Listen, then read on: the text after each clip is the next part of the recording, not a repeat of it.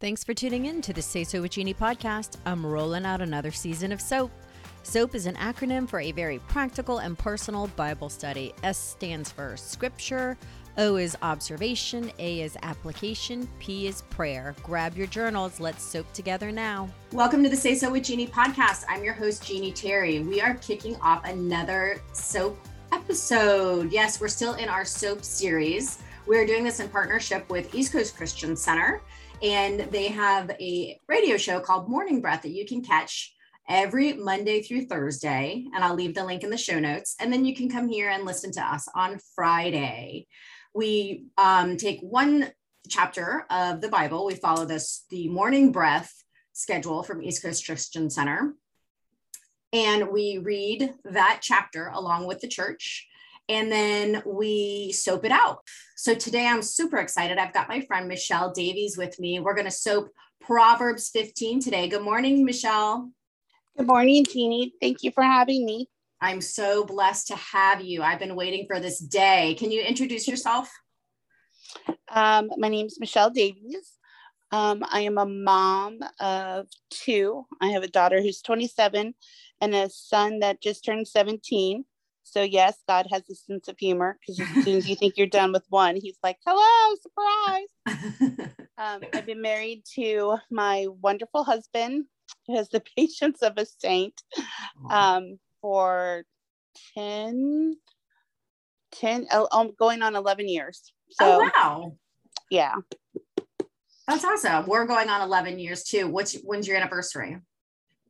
Well, that is a funny story because let's hear it. So we got married. Well, he proposed in January of 2011. And I always dreamt of having a fall wedding. Fall is like my favorite season. Mm-hmm. So we were planning on getting married in October. But I had been diagnosed with lupus shortly after my son was born, about a year and a half after my son was born. And during that time, I had to do chemo treatments every 6 months. And so I was due in April for my next treatment. And my husband was like, I don't want to see you struggling with this. I don't want to see you working and going to chemo and everything else. So we decided to get married in April. And I was like, well, that's just foolish to have two weddings. Like, we won't tell anybody. And I'm like, you promise? Uh-oh, we're telling everybody now. I know. So we got married actually April 22nd, which happened to be on Good Friday that year. And it was also World, what is where everybody saves the world, Earth Day. There you go. So for a while, we were celebrating 4 anniversaries because I would claim every Good Friday as an anniversary and then April 22nd. And then we realized, though, that Earth Day was always April 22nd. So I couldn't claim that one anymore. And then we have October 22nd. So he says March or April is his anniversary and October is my anniversary. But I make sure that I get gifts for both. Oh my, that you get gifts for both or you give? Oh no, that I get. So this is funny. We share at least one anniversary together. My husband and I were married on October 22nd as well. No way. Really? Yes. Oh my gosh. That is so funny. That is awesome. That would have been a hard wedding for friends to decide, being that we share a lot of the same friends, which wedding they were going to go to that year. Yeah, well, we tried because we got married in 2010. So we tried to do the whole 10-10-10. So October 10th of 2010, but everyone thought about that before us. So we didn't get that date. Yeah, I had a girlfriend who got engaged after me, but she got married on 9-10-11. Oh, wow. Yeah. That's easy to remember. Yeah. Well, very cool, Michelle. Are you ready to dive into Proverbs 15? Let's go. Okay, so I'm going to read 1 through 17, did we say? Yes. Okay. And we're going to read out of the English Standard Version. Proverbs 15. A soft answer turns away wrath, but a harsh word stirs up anger. The tongue of the wise commends knowledge, but the mouths of fool pour out folly. The eyes of the Lord are in every place, keeping watch on the evil and the good. A gentle tongue is a tree of life, but perverseness in it breaks the spirit. A fool despises his father's instruction, but whoever heeds reproof is prudent. In the house of the righteous there is much treasure, but trouble befalls the income of the wicked. The lips of the wise spread knowledge, not so the hearts of fools. The sacrifice of the wicked is an abomination to the Lord, but the prayer of the upright is acceptable to him. The way of the wicked is an abomination to the Lord, but he loves him who pursues righteousness. There is severe discipline for him who forsakes the way. Whoever hates reproof will die. Sheol and Abaddon lie open before the Lord. How much more the hearts of the children of man? A scoffer does not like to be reproved. He will not go to the wise. A glad heart makes a cheerful face, but by sorrow of heart, the spirit is crushed. The heart of him who has understanding seeks knowledge, but the mouth of fools feed on folly. All the days of the afflicted are evil, but the cheerful heart has a continual feast.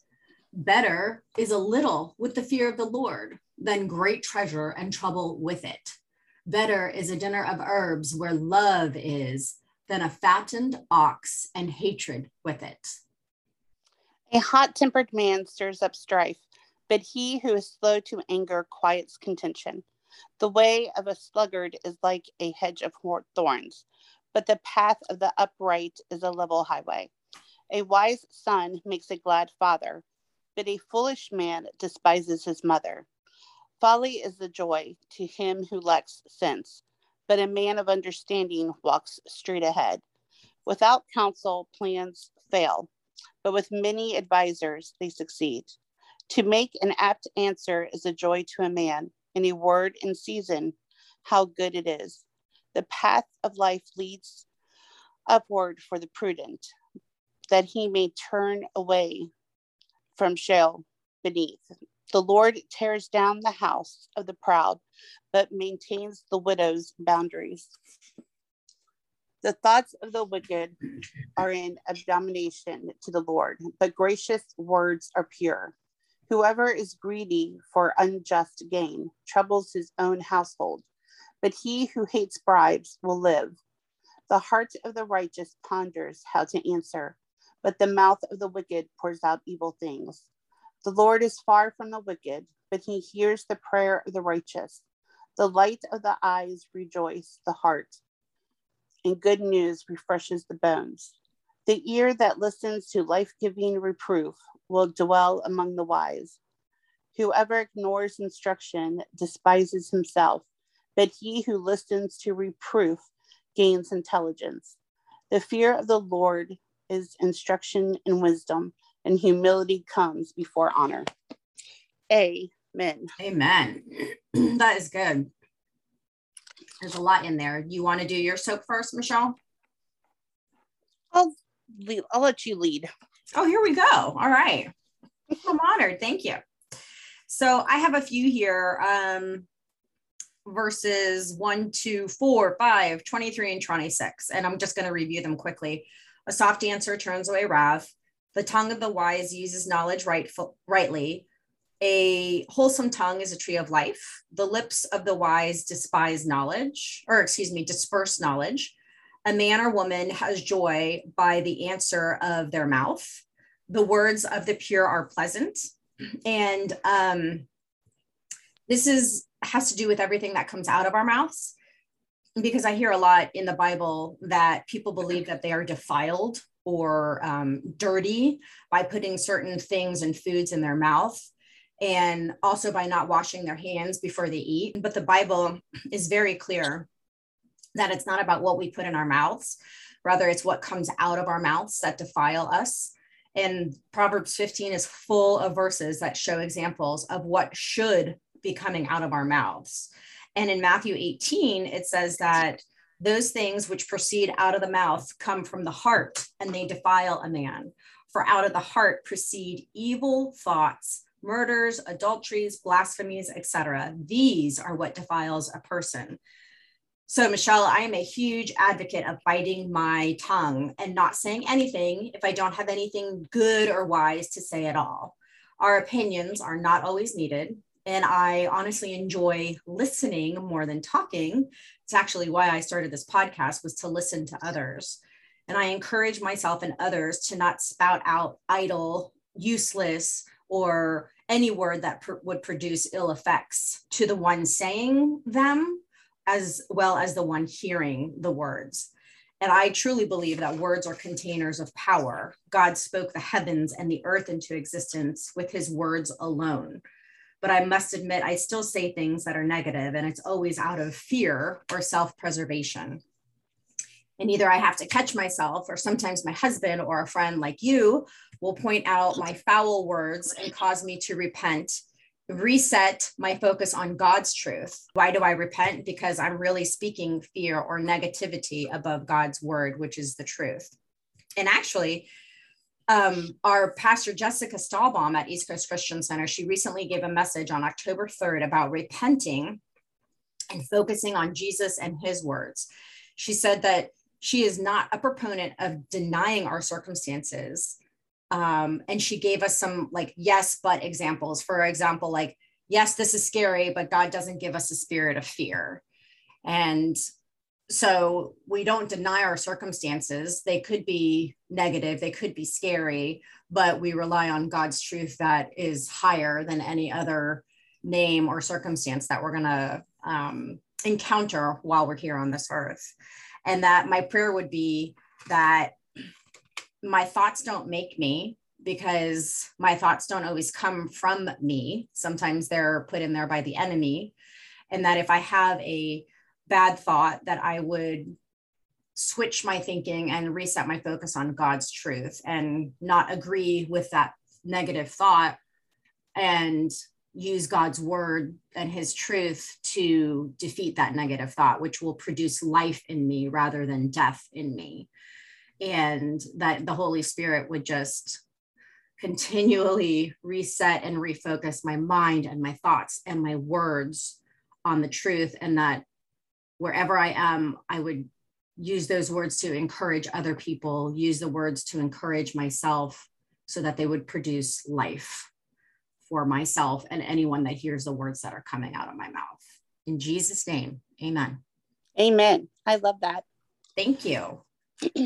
So going through 15, there was a lot of those same exact verses stood out to me, as well as going through, there's quite a few mentions in regards to the eyes, the ears, yes, listening, reproof.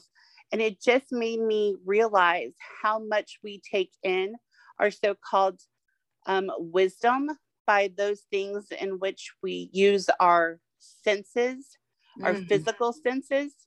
But that's not really what brings wisdom, because that will bring knowledge, but it's through the Holy Spirit that we take that knowledge through our senses, and he reveals the wisdom of how those things are connected or not connected. And it's during that time that when we take that knowledge and we use our own filter, so to speak, and declare it wisdom when it has not been graced by the Holy Spirit, when it is not given to us by God, that it's under that reproof of that correction that brings true wisdom and changes our thinking. And I was like, wow, how often do I jump to conclusions based upon what I see or experience or feel in the moment, only to like afterwards, when I have my quiet time, that I allow the Holy Spirit to, Michelle, now, is that really fair? Is that really what happened? Is that really what's going on? And it's through that, that I received the humbleness. And just like at the very last one, 33, it says that humility comes before honor. Well, right away in the dictionary, that's not true. Honor comes before humility. However, you really can't have honor without humility, because you think of somebody who is, either, a police officer or somebody who's in the military. In order to have honor, they've had to give up, they've had to sacrifice. And that brings humility. Otherwise, if it's just them, it's not truly honor, it's boasting. That's good. And so, again, it's just the world wants to change how we see things, how we interpret things, how we read things, even in, say, the dictionary, that that honor comes before humility, and that's not true. Mm-hmm. So that's really good. I like how you say that honor has, before you get to honor, there has been a level of humility through sacrifices and through submitting to authority. And I feel like a lot of people do not want to submit to authority, even though God has placed them in authority. And so when we lash out at authority or we disobey the authority, and kind of boasting or bragging about it, we also teach our children to do the same.